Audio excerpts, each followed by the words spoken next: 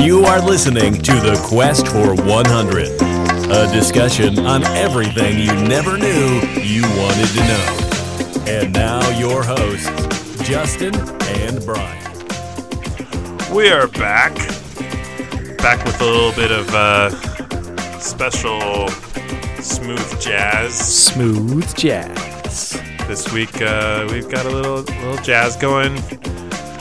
I'm one of your hosts, as the fine voice always says. I am Brian, joined by my friend Justin. Hello.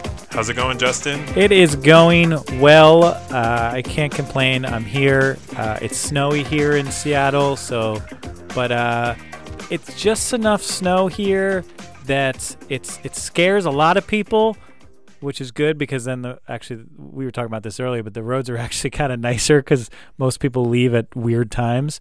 But I like a little bit of snow. It's kind of nice seeing the white covered trees and grass and stuff. It just reminds me of a peaceful moment. Yeah, the roads here in Seattle have been very empty. Yes. The last 2 days. What day is this? So Wednesday. I guess the last 3 days really. Yeah. They've been pretty empty, and people are scared. It should in snow Seattle. more. Yeah, it should snow more. Though most offices I think deal with the same thing in Seattle because, and we've talked about this in previous podcasts, but when it snows in Seattle, people don't really know how to drive and operate in it, so they drive out of fear. And operate out of fear, so they're like, maybe I won't come into work today. So I don't think, even though I would love this a lot during the winter, I don't think businesses would thrive with their employees working from home or not at all. No, and it was funny at my office today. You know, there was a little bit of snow, and everybody saw that and immediately left. Yeah, and then it stopped. Time to go. Yeah, it's like, okay, so if everybody's leaving right now, yeah. And you're afraid, you feel like you can drive in snow. But I'm getting a call from State College right now. What? Interesting. Maybe they're a Quester. Maybe they wanted to. That would have been funny to answer. Hello, we're live on a podcast. Oh my gosh, we need to do that. If there's a phone call from a miscellaneous person, they're going to be a guest on our podcast. Oh, that will be spectacular. Please remember this moment. Okay. Next time. Sorry whoever just called me from State College, but that was interesting. We are Penn State. Yeah. But so what I was saying was that people they were all leaving at the same time, and yet they all can drive in the snow. Yeah. They're afraid of the other people who can't drive in the snow. Yet if everyone is leaving at the same time, that's a lot of people who are on the roads that you're inevitably scared of. Yes. So I feel like it's better to travel later than earlier. Yeah. But I completely agree. But, we might be the anomaly. I get it. I'm not from here. I'm used to driving in the snow. Same. I was telling somebody that I grew up on a gravel road. That means that essentially I was driving in snow all the time because you'd be going 40 miles an hour on the gravel road and you'd kind of lose a little bit of control going around turns, and if a car popped up and there was only really space for one car to go on that gravel road. So it's, and again, I get it. Like if you haven't been trained in it, if you haven't had, probably both of us, like I've had like scary moments in the snow in my younger years, because of it, and you kind of learn how to adapt from it. And if you never had that, then, I guess you didn't learn. By the way, Mom, if you're listening, I do not go 40 miles per hour on my road. I drive safer than that. But one day he did, and he learned. So what have you been up to since last time, Justin? Not too much on my end. Just kind of a relaxing weekend. We did a lot of cleaning. Had a couple friends over to watch some football, but other than that, it was pretty relaxing. I don't really have too much. It's starting to get into those colder months, so things are slower, and I don't know. It's just a different way of life in this time. I was reminiscing because of the snow. I was reminiscing about last year when we had a couple snow days, like big snow days, for sure. And I'd have to come over to your humble abode. Yes. And record because we went almost like 2 weeks with snow days. Right. Yeah, So, I remember that we were like hunkered down. There was a couple days we had lost power.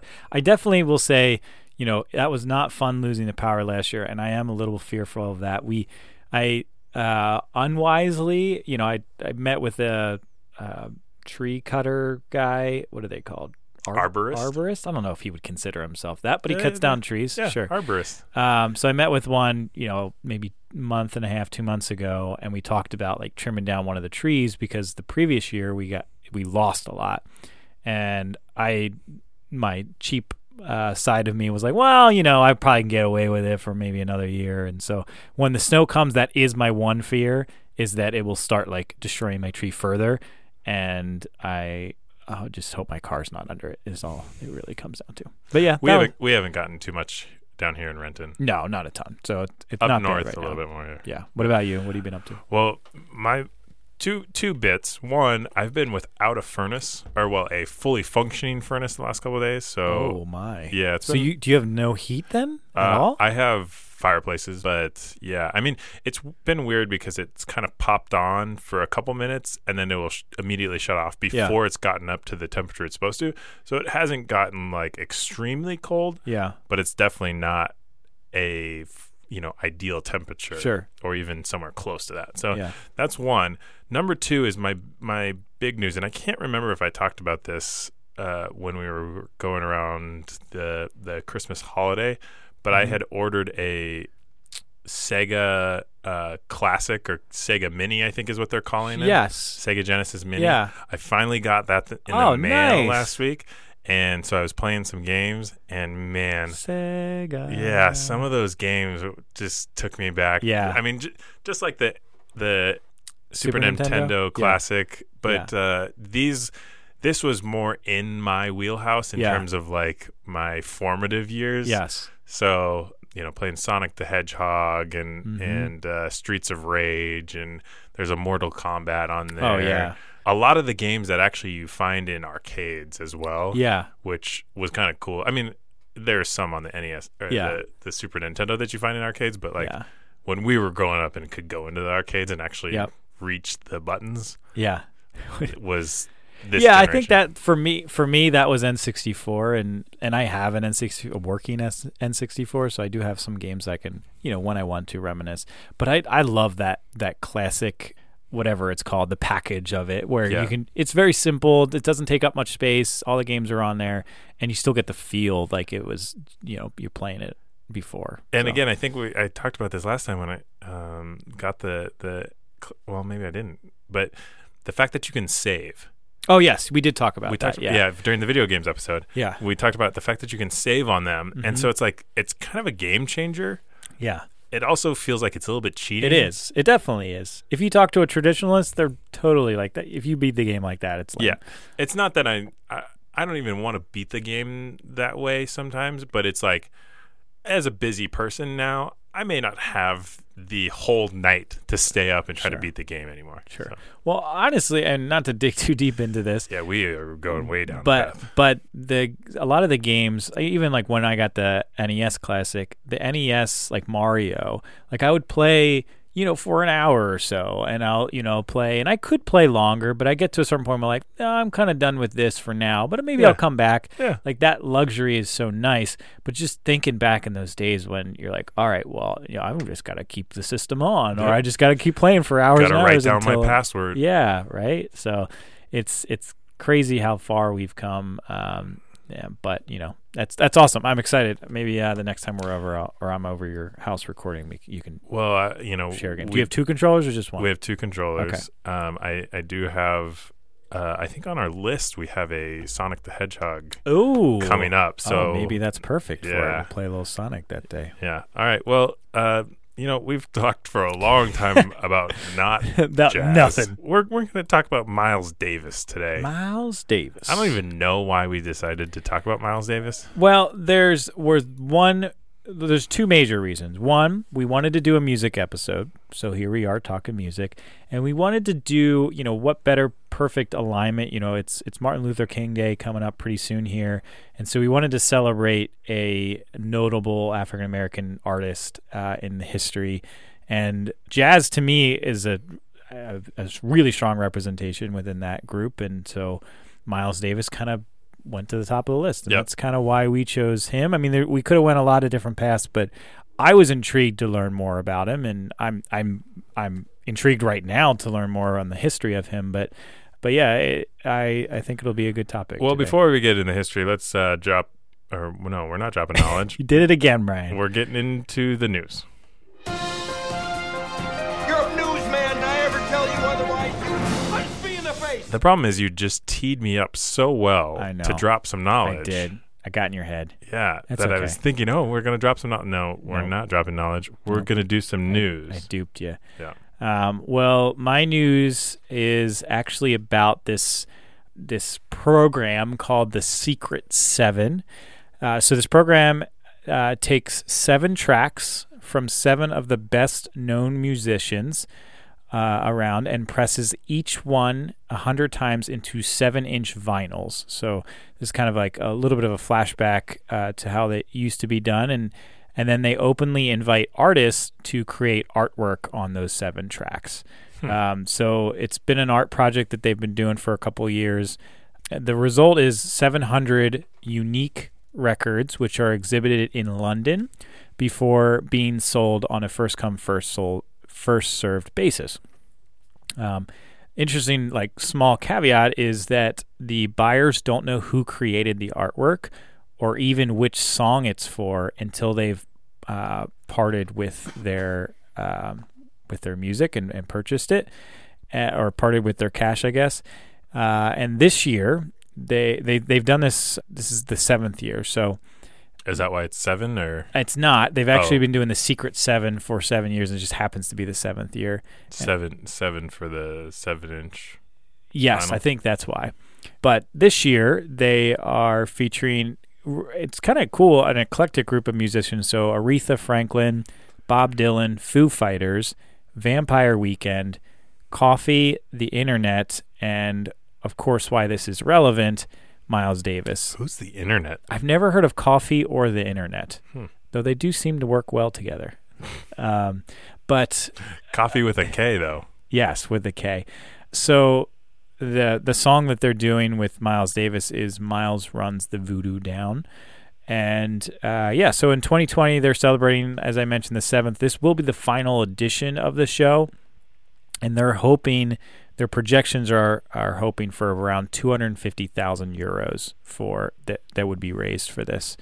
And I don't have the cause here, but it is for a good cause. So it says supporting refugees. Oh, there you go.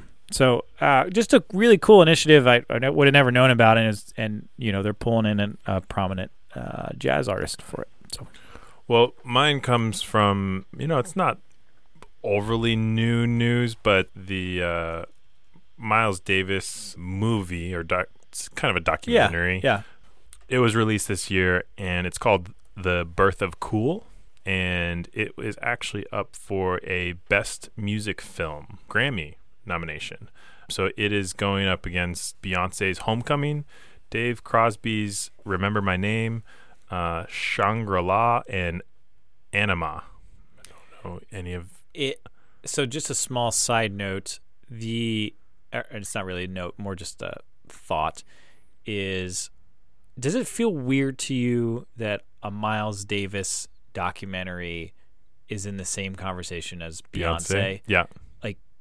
And almost it feels disrespectful that Beyonce is world class, great, all that other stuff. But I always feel like, I don't know, Miles Davis is like it's different. It's a music thing. It's a video or movie. Yeah, it's more of a. But it just feels weird to me that they're in the same category. I don't know. I mean, they're probably 2 really great films. I'm sure they are. So. I didn't even realize that the Grammys featured a Best Music Film category. Yeah. So, but the Grammy Awards are January 26th, so they're coming up here. So you can figure out if Miles actually wins. Yeah. There we go. We'll keep you posted. All right. Well, we've ultimately buried the lead. Oh, yes. As we always do. Yeah. So what's your knowledge of Miles Davis going into this, or love or whatever for jazz music? So my knowledge of Miles Davis is pretty low. Other than name value, I know I've heard his music. I wouldn't be able to point it out before this conversation. I think, this unlike some other musicians that we've done, in the past, this is one that I genuinely felt like I was learning new things about, and it was kind of an open or fresh book, I guess. But I will say, my background, I took I don't know what it was called, Introduction to Jazz or Jazz History or something like that. I took that in college, a semester of that, and I really enjoyed the class. I had some fun learning about these artists. It was a genre of music that I never thought about, never grew up much with. You were an orchestra guy, right? I was, yes. So I wasn't a band guy. Yeah. So I had appreciation for instruments and instrumentals, and I liked piano. I liked the general sound of it, but I never really thought about it until that class, and it really opened up my eyes to a lot. And I don't remember a lot. I remember names of some people, and I could maybe pick out a couple of people and whatnot. But I have grown appreciation from that class. Yeah. So I was middle school, and I was a band guy. Yeah. And I actually played the trumpet. Yeah. So, I have a little bit of understanding of who Miles Davis is from there. I only played it in middle school, so didn't make it into high school or anything, more impressive than that. I was second chair trumpeter. Okay. So not the best in school, but pretty good. Yeah. Yeah. I also took a class in college, just like you. Oh, okay. I believe mine was actually the history of jazz and rock, and the influence that jazz played on rock and roll.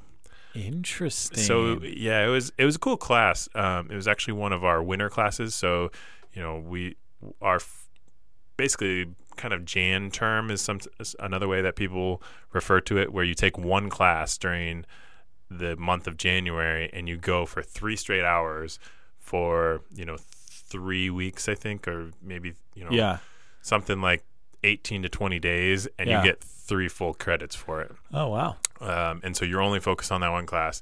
And I took this class, and it was really interesting to kind of see the interweavings of rock and roll, jazz, and even country to a certain extent. Sure. Yeah. And the music landscape over the 60s to like got into a little bit of the rap and stuff like that as well.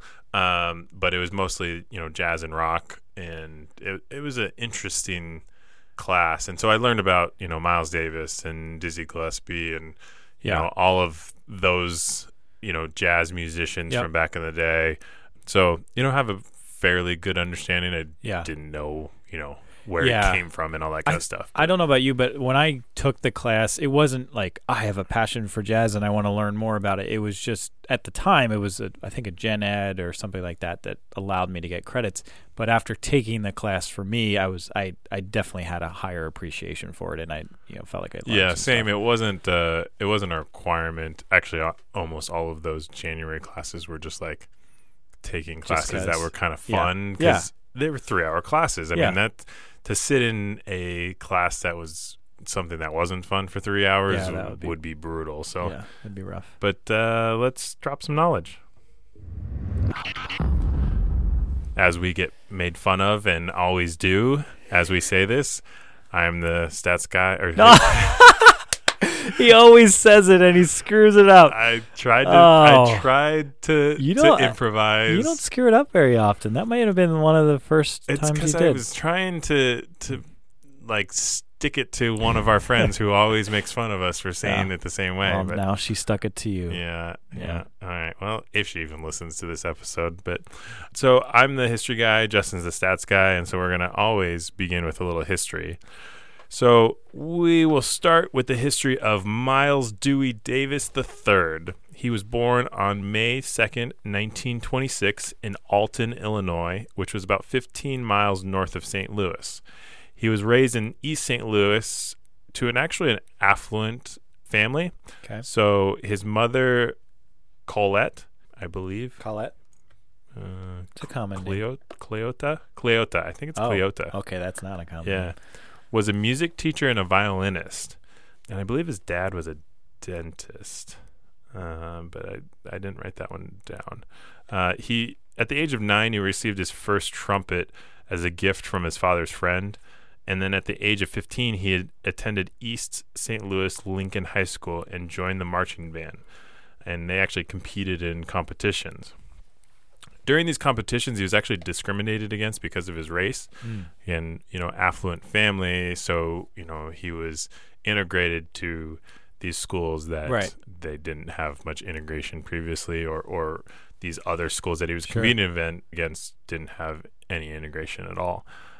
And, at the age of 15, he also started to learn music theory, which I was very impressed by. That, he just wasn't interested in playing. He was interested in like the theory behind music. The roots behind it. Yeah. And in 1944, Billy Eckstine visited St. Louis with a band that included Art Blakey, Dizzy Gillespie, and Charlie Parker. Their trumpeter, Buddy Anderson, was too sick to perform, so Davis was invited to join.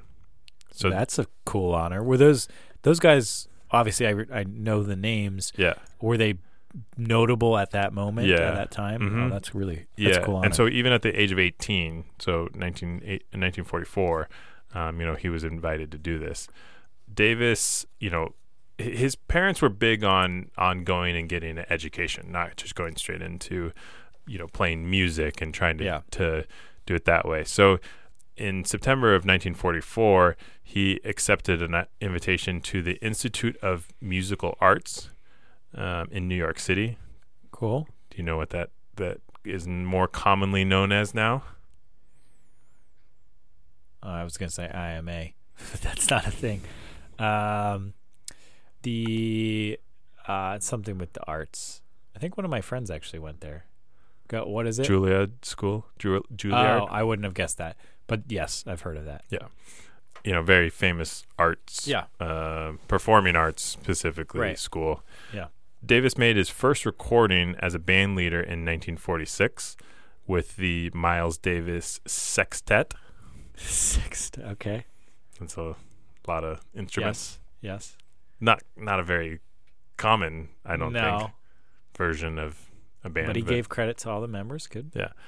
In 1944, he actually declined the offer to join Duke Ellington's orchestra, and he entered rehearsals with a 9-piece band with pianist and arranger Gil Evans and baritone saxophonist Jerry Mulligan.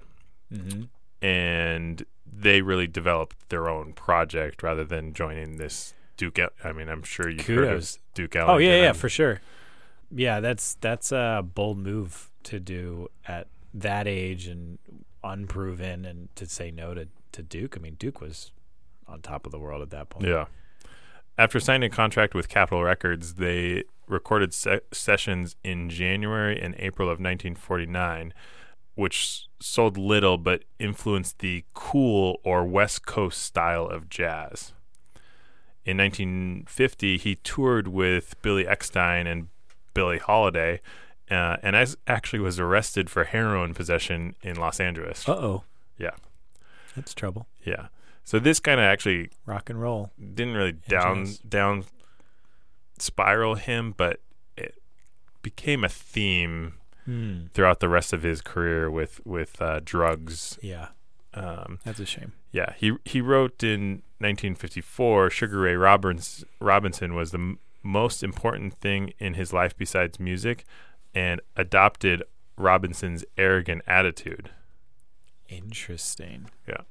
Kind of Blue, his final album of the 1950s, is now considered one of the greatest albums ever recorded. and it was credited as the largest selling jazz album of all time. Yep. 1969, his record's first jazz fusion, rock and jazz, came out, and that was kind of mixed reviews with that record. And then we fast forward to 1979, and he met Cicely Tyson, an American actress, who helped him overcome his cocaine addiction. And he eventually married Tyson in 1981. And it was a late marriage. Yeah, pretty late. Yeah.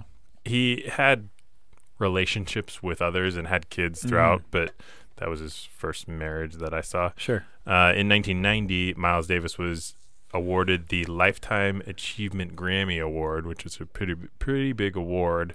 And then he passed away in September 28th, 1991. So kind of nice that he got awarded that before he passed away in 1991. But, that's kind of the life of Miles Davis. Cool. Well, I'll take us through a little bit of some stats on this. So Miles had just a couple quick hit numbers. So he had 51 studio albums, 36 live albums, 35 compilation albums, 27 video albums, 57 singles, and a variety of miscellaneous stuff beyond that. But as you mentioned, Kind of Blue, which was in that 1959 year, it's now, about 60 years after that release. It still remains that best-selling jazz album of all time, and there was more than 4 million copies that have been sold in that time. And according to this, the album still sells an average of 5,000 copies a week, which is wild to me. Wow. I mean, it's 5,000, and there's billions of people in the world, but that's a pretty fair amount. So that will slowly, maybe someday it'll be 5. But yeah, for that album, he had 5 platinum, and I had to look this up, and I think it was, and now I should have quoted this as well, but platinum, I think, is hitting a certain certificate at, I think it's 1 million, confirm this.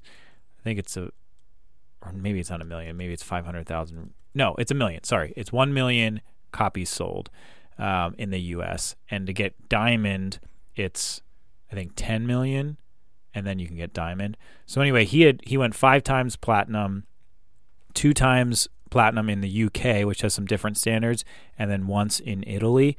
And then he only had 4 other, so that was under the Columbia record, the Kind of Blue. He only had 4 other Columbia albums that received some type of certification, and one other went later on in his Capitol records. So in By the way, you were correct. Okay. 1 million and 10 Great. million. All right. My memory did not fail me. It's kind of interesting that they don't do the same across the other countries. I wonder if you're a U.S. artist, or maybe just music isn't the same.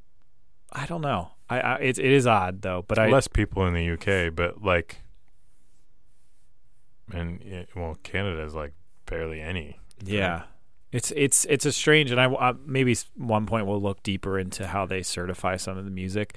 But that was something that was kind of interesting, that they had different levels for different countries. But so in 1970, Davis performed at the Isle of Wight Festival, and he toured with rock bands, rather than jazz artists. And it actually was the largest audience that he would ever have, at 600,000 people watching him perform on stage. At one time? At one time, yes. 600. Yeah. I mean, when you have those festivals and they're in the middle of a field and it's just so many thousand people. Yeah, but I'm just thinking about a stadium or normal. That's 6 times the size of a large stadium. Probably more than that, because a lot of. But that was the largest that ever watched him perform on stage. In 1971, Davis signed a contract with Columbia that paid him $100,000 a year, which in today's dollars, it's about $630,000, which, again, still seems not that large. But it was for 3 years in addition to some royalties. You mentioned the Grammy for the Lifetime, but he was actually nominated for 32 over the course of his career. And kind of an interesting, well, knowing all of that and even some of the money that he made throughout. So at his funeral, which was, 91, yep. There was more than 500 people that were in attendance, so big impact. But at the time of his death, his estate was valued at about $1 million. The interesting thing with that is, one, that's not that much considering his entire lifetime of career, but I know that there was some child support things and some other stuff throughout his year. He had obviously drug issues, so I think financially it wasn't like a big thing for him. But what I did think was kind of odd, that in his will, Davis left 20% to his daughter, Cheryl, 40% to his son, Aaron, 10% to his nephew, Vincent, and 15% to each of his brother, Vernon, and his sister, Dorothy. He excluded his two sons, Gregory and Miles, the fourth. So, can you imagine that will reading and knowing that your dad gave 40% to one of the kids, 20% to another kid, and then no money to the two other kids? That would hurt. Well, it depends on what the relationship was like already, though. I'm sure there's a lot of complexity to it, but yeah. I think that would be pretty rough. So that was kind of the end of my stats for him. Some quick hitters for that. All right, let's do some friendship test. We just become best friends. Yep. All right, Brian, I'm going to start with this and just start off the bat. We talked a little bit about our history and our history, I guess, and try not to bury the lead there. But do you actually like jazz? Do you enjoy jazz? I don't listen to jazz. Yeah. Okay. No. Ever since school, and I had to, I don't listen to jazz. Yeah. I had a couple of classmates who are jazz musicians still. Okay. Cool. But I don't listen to it. So I'm pretty similar. I think I went through a stretch in college.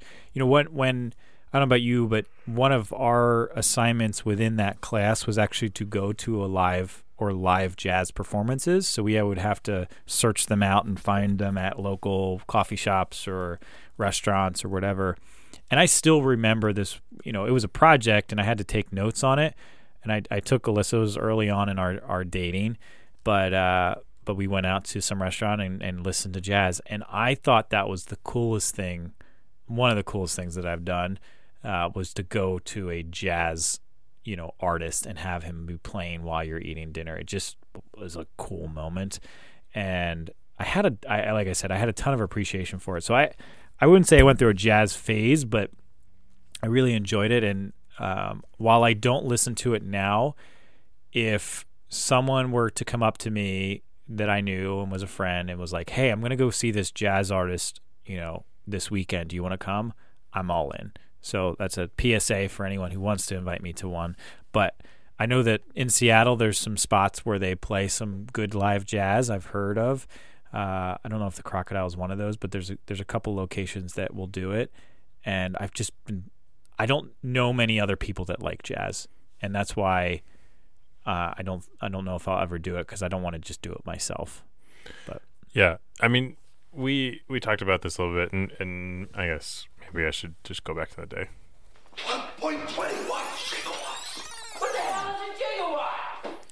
So when I was in school, we competed in the Lionel Hampton Jazz Festival in the University of Idaho, and Lionel Hampton was a it's not xylophone, it is Keytar? No, xylophone is the one where you like. Oh yeah. But it was like the professional version of a xylophone. Yes. Maybe you can look. Funny. Maybe it's you a can. Xylophone competition. No, it's not. It's not a about competition. But Lionel Hampton was just a very famous, musician with. Hold on. It's gonna come to me. But essentially, it was a big deal in Moscow, Idaho, and Vibraphone. No. Well, this is what. Is that what he played? Yeah, it's called a vibraphone. No. Musical instrument, subfamily of the percussion family. It's listed under his Lionel Hampton's instrument. That doesn't sound right. I don't know. It looks like he's pretty good at that. But he could have two of the mallets, I guess you would call them, in his hand and play. Yeah. At the same time. So I saw him play one time before he passed away. That's cool. But then, one of the other things that I remember when I was in elementary school, the musicians would come in and they would play for the schools and kind of help, pub the actual festival, and they're playing at nighttime, and so they don't have much to do in the day. Yeah. So they came to our school, and I remember there was a drummer, and his name was Wally Gator Watson. Ooh. And he's just this big guy, goatee, and he was so cool. He was just so cool. I just looked Wally. him up. I looked him up, and it looks like he passed away about 9 years ago. But I just vividly remember Wally Gator Watson. Like, I mean, that's why there's a piece of, and I think I might have taken this out as a question, but there's such a really cool factor tied to jazz. Like, it's this nonchalance that is, I don't know, it's just unique and it's different. And I know it's not mainstream. It's not, this, it doesn't fit and doesn't align with how music is today, but I do appreciate, listening to it sometimes. And I'm not just saying that just to say it. Like, I actually enjoy, I think there's a coolness factor to listening to jazz that you don't really get the same vibe. Maybe there's certain musicians that carry that with them, but jazz was always one that felt unique and cool. Vibraphone just doesn't sound like the right thing. But if you look it up, does it look like what you're saying? Yeah, kind of. Yeah. I don't know. It's a xylophone, essentially, but, like, I didn't think that's what it was called. But anyways, I digress. So who do you think is the best jazz musician of all time? Yeah. This is a tough question because if you asked me this before this episode, I probably wouldn't have listed Miles. He wouldn't have been the first name that came to mind. Louis Armstrong was one that jumps out to me as one that is prominent.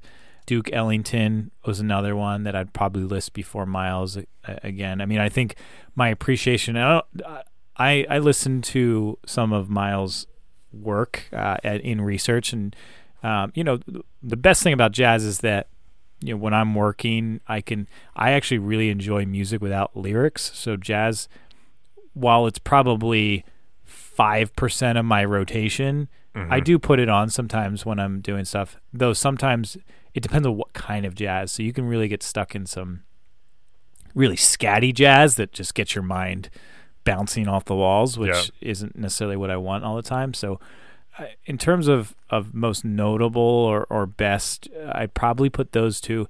Though I'm gonna throw a little curveball, which I'm not stating that this person is the best jazz artist, but if you said notable to me, I would say like one of the key people in my growing up in terms of jazz is Kenny G. Don't say it. I have to. I mean, I'm not comparing him to these legends, but Kenny G is somebody that I feel like needs to be mentioned. I mean, he in the 90s with the saxophone, he dominated the genre. I still remember, I was thinking about this, it hit me today, and I can tell you the station that I guess my parents, my mom or my stepdad or somebody listened to smooth jazz. And I can remember the station, Smooth Jazz, WJJZ 106.1. I still remember that, even though I haven't heard that in 20 years. But they would play Kenny G all the time in the 90s because he was just this legend already, like so quickly. And I did want to look this up as just a stat. I know you cringe at it, but he had 75 million albums sold worldwide, which makes him technically the most successful instrumentalist of all time, if you go by those measures. Wow. So again, I don't think he is the best. I don't think he's the most notable, but for me, growing up, in terms of jazz, was not relevant unless it was Kenny G, in the 90s at least. Surprising because he's a Seattle guy. Kenny G's a Seattle guy? Mm-hmm. What? Oh, man, that's pretty awesome. Yeah. He's getting old. He's getting in the 60s, I think, now. Yeah. But good for him. Go to Seattle. Yeah, so Louis Armstrong, I think, is the name that pops to mind for me immediately. Yeah. From just a true jazz perspective. Yeah. You know, as a trumpeter, one of the names that I think I remember the most is Dizzy Gillespie. Yep. Because of his, like, the horn, like the trumpet horn would stick up. And then he would also, you know, they always teach you to hold your cheeks in tight when you are, you know, playing the instrument. And he didn't do that. Yeah. And so, like, all of his neck, you know, skin and everything. Yeah. Like, that was the number one reason why you had to make sure your cheeks were tight when you were playing and not just blowing air into your mouth. Was because Dizzy Gillespie and what he looked like. But it was so iconic, like his look. But I don't think anybody can really beat Louis Armstrong. I mean, Miles Davis is definitely up there. I think he is more influential because of the jazz and rock and roll than maybe Louis was. But from a straight jazz, I mean, I think it's got to be Louis Armstrong. I don't know. And I'm not an expert. No, neither of us are. I think with Louis, you had the singing as well, and you had this like unique style to him that resonated beyond just the jazz era. Whereas I think Miles, you know, went a little bit beyond, but I think for the most part was kind of kept in that. I was thinking about this as you were talking. I didn't realize that you took a similar class to me. I felt like it could have been, you know, just this is in hindsight, but it would have been cool to think about, like, name a random jazz artist and see if you can name the instrument that they played. Because I feel like there's some that like Art Tatum. Like, have you heard that name before? Art Tatum? No. Like, he was a famous pianist, and there was like Fats Waller and some of these names that like I've literally they were popping up in my searches because Fats Waller a bassist? I think he was. I know Art Tatum was a pianist. I don't remember Fats Waller, but it would have been, you know, there's names like that you don't hear that often, if ever, anymore, unless you study and look at jazz in particular. But yeah, that's why Wally Gator. There you go, Watson. Wally Gator. Just stuck with He'll me. be with you forever. Yeah. All right. Well, one more question, then we'll get into delusional thinking. And this is a little out there, but if you could be a musician in any decade, what decade would that be?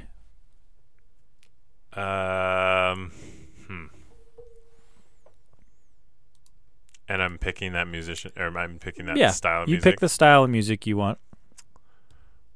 I think that I would want to be.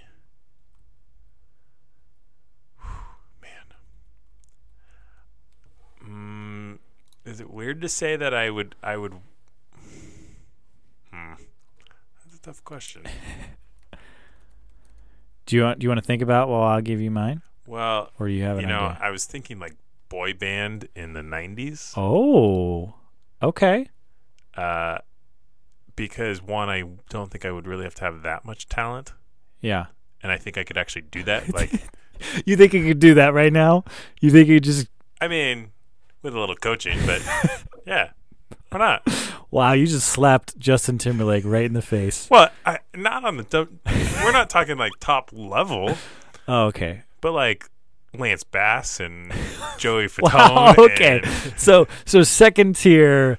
Okay, got it. Yeah, that's I don't that's think much I could easier. make it on my own, but I could make it in a boy band. Okay. Couldn't I? If you say so. I could make it to I feel like you would stick out like a sore thumb. Like there's something about you dancing with other guys and a choreographed. Because I'm 6'3". Yeah, they're probably pretty short. Probably, but yeah, I don't know. That's interesting. So what was that? 90s then with boy bands? Is that correct? 90s boy band. Okay, all right. I'd probably make pretty good money. Yeah, sure. Agree to disagree. I would actually, and this is why I actually thought of this question, was I would choose the 20s. And I'll do jazz because I think that's the most prominent music at that time. Okay.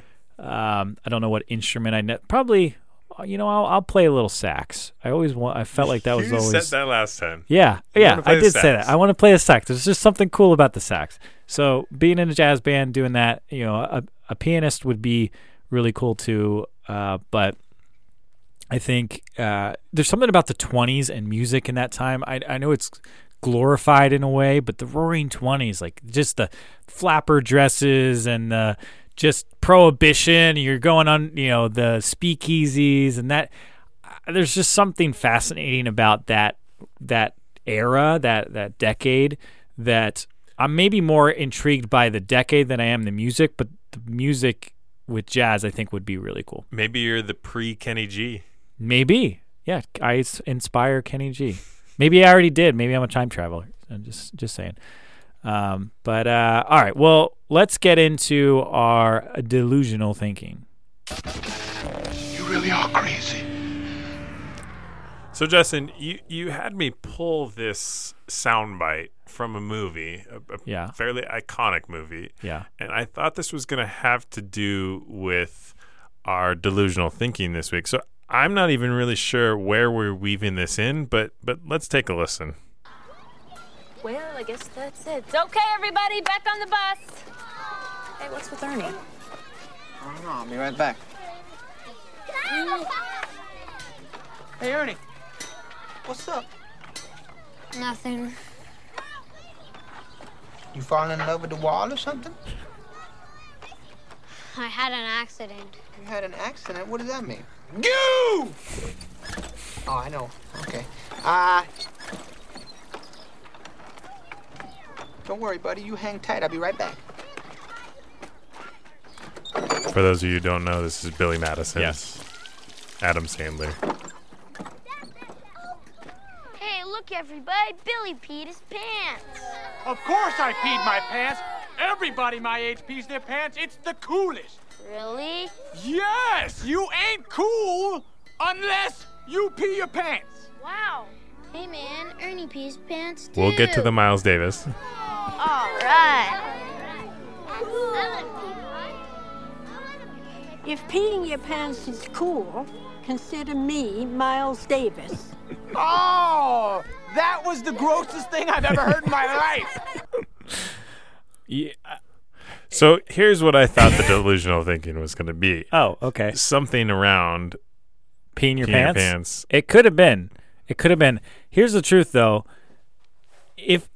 If you asked me name anything related to Miles Davis before this podcast research started, that would have been one of the only things I knew about him. But I thought you took a class. I did. But like I said, there was a lot more focus on all of these like earlier stage jazz artists that I didn't know a ton about him. So for me, Billy Madison and that quote, like I say that quote more than most people, I think. And I don't know why whenever it comes up, if anyone ever says peeing their pants, it's immediate trigger for me to use that quote as a response. But I just wanted to hear it. It just if we're ever going to play that quote, it's going to be in a Miles Davis episode. So well, we did have an Adam Sandler one before this. Sure. So I guess it could have worked then. But there's a lot of other quotes there. But no, this has nothing to do with peeing your pants unless you weirdly, try some weird twist on this question. But the question at hand is, would you rather have... We're going to throw two in here. So Miles Davis, I'm going to throw Kenny G in here too if you want a different instrument. Okay. But follow you around playing smooth jazz or Miles Davis, more classic jazz. Or would you rather have the voice of Christopher Walken narrate your life? Okay, so jazz following me around all the time. Yep. Or Christopher Walken narrating my life. Okay, Yeah. I have two kind of similar questions to each side. So Sure. Do I hear it and other people don't, or does everyone hear You hear it, everyone hears it. And is this at all times at the same level, or if someone else is talking, does the volume change? I'm going to say you can adjust the volume but not turn it off. Like you can't. It's always playing, even if it's muted a little bit. Yeah, so like if you and I are talking, we can still hear each other, so it's not impacting. But I definitely hear the music. Like if you're talking to me, I'm just... Yeah. And maybe I can't focus on you. And like you'd have Christopher Walken saying, there's a discussion and they're in the, soundproof room and they've got microphones that are black. And, yes. Yeah. Yep. Okay. All right. Well, I think this would be have a big impact on my life. Yes. Oh, my other question. Sorry. Yeah. One more. Are they actually physically there? Ooh, good question. I'm going to say that they Or is it more of a voice of God? Yeah, I think more a voice of God. Or music. Like just they're not there, but you could probably speak to them if you needed to, like Christopher, whatever, or Miles, whatever. I think you could do that. All right. Spirit is there. All right. So I think that impacts me a little bit because I think it'd be kind of cool to have, a person playing an instrument actually physically following me around. It wouldn't be as cool having Christopher Walken actually following me around at all times. I don't think that. It'd take a little bit of explaining, whereas like if I just had a musician playing music, I think people would accept that. Not great, but I think it would be like a little bit of like, oh yeah, they're playing his theme song. But so I'm gonna go with Christopher Walken.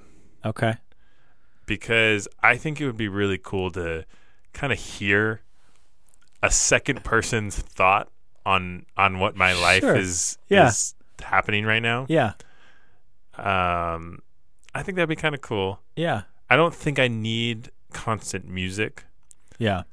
Especially not jazz. I don't know that I'd want to listen to that all the time. I think that the type of jazz makes a difference. And just like I said earlier, where you're listening to a certain type where it gets you really... Now, I would guess that if you have a good jazz artist, and Miles is a perfect example, where he can evolve the music based off of what's happening. And it would be your soundtrack. Yeah, exactly.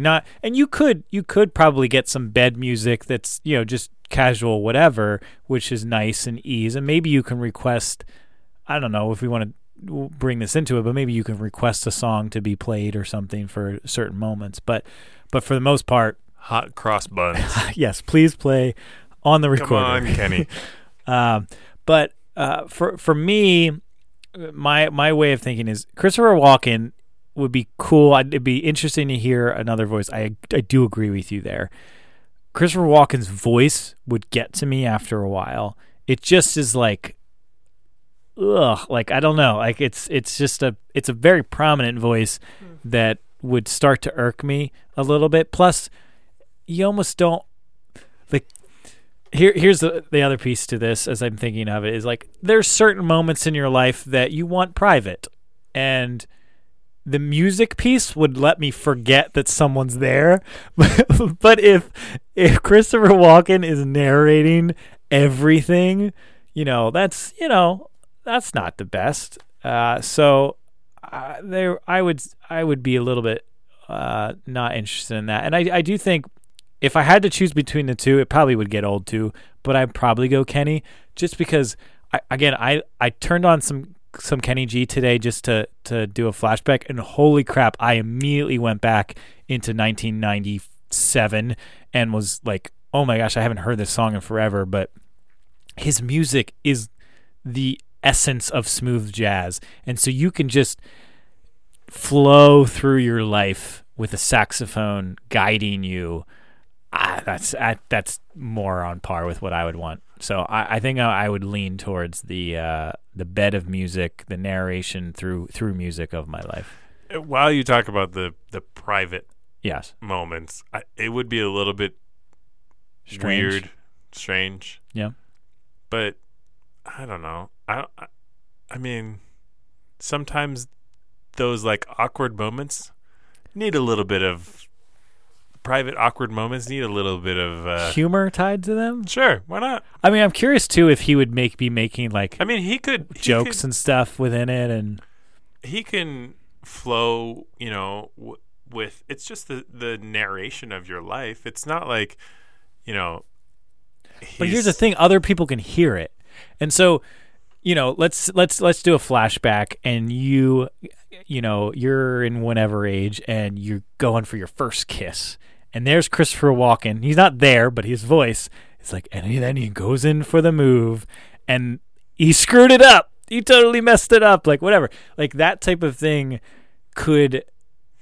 would really get to me, because like those moments are awful as they are, or memorable but awful as they are, and so to like have someone else be like, yeah, I saw that too, did you catch that girl that just screwed that up too? I don't know, I think but that's a little bit more I feel like that's more opinion based than necessarily narration of my life. I mean, it would be more like, describing every move of me going in for this kiss to this, which is also awful. Is it? Well, in this scenario, you're the only person that has a narrator in real life, so she's already taken a risk to come in for the kiss. But now she's got to hear every move before you do it, or as you're doing it. I don't know. Maybe she wants to be narrated too. Maybe when you get married, you get two narrators, and they're just working together on your bit. I'm. If that's my hope, then I'm in trouble. Yeah. Well, this was an interesting one, as they tend to be, but I had fun with this topic. We don't talk jazz very often. It's good to bring it back. Resurgence of jazz. Yeah, I don't know that we ever talk jazz. Yeah. This isn't a lunch table conversation. No, probably not. But I feel like it's educated, I feel sophisticated talking jazz, I feel like we should have invested just for this episode into like a jazz bed instead of our classic I don't even know what style of music is this. I don't even know what I would call this. Catchy? Yeah, I don't know. I don't remember what it was called. But thank you to the Questers for hanging in, talking jazz with us for an hour, and hopefully you enjoyed. As we always say, make sure you subscribe to us. If this is your first episode, we got plenty of other ones out there that are a variety of different topics. Make sure if you like this one or you didn't, try another one, and I'm sure we'll catch your attention on some. But we are on Apple, Google, Spotify, wherever you're getting your podcasts. And feel free to throw a like and a follow towards us on Twitter, Facebook, or Instagram, or wherever you're getting your stuff. Keep the love coming. By the way, I think listener Maureen commented that right before we started recording that there was a dill pickle pasta, I believe, that she thought about the quest. Oh. See, people are thinking about us in their daily lives. We appreciate you, Questers. Maureen, keep coming back. Tell your friends. Tell your family. And, we appreciate you. All right. Well, until next time on the Quest for 100.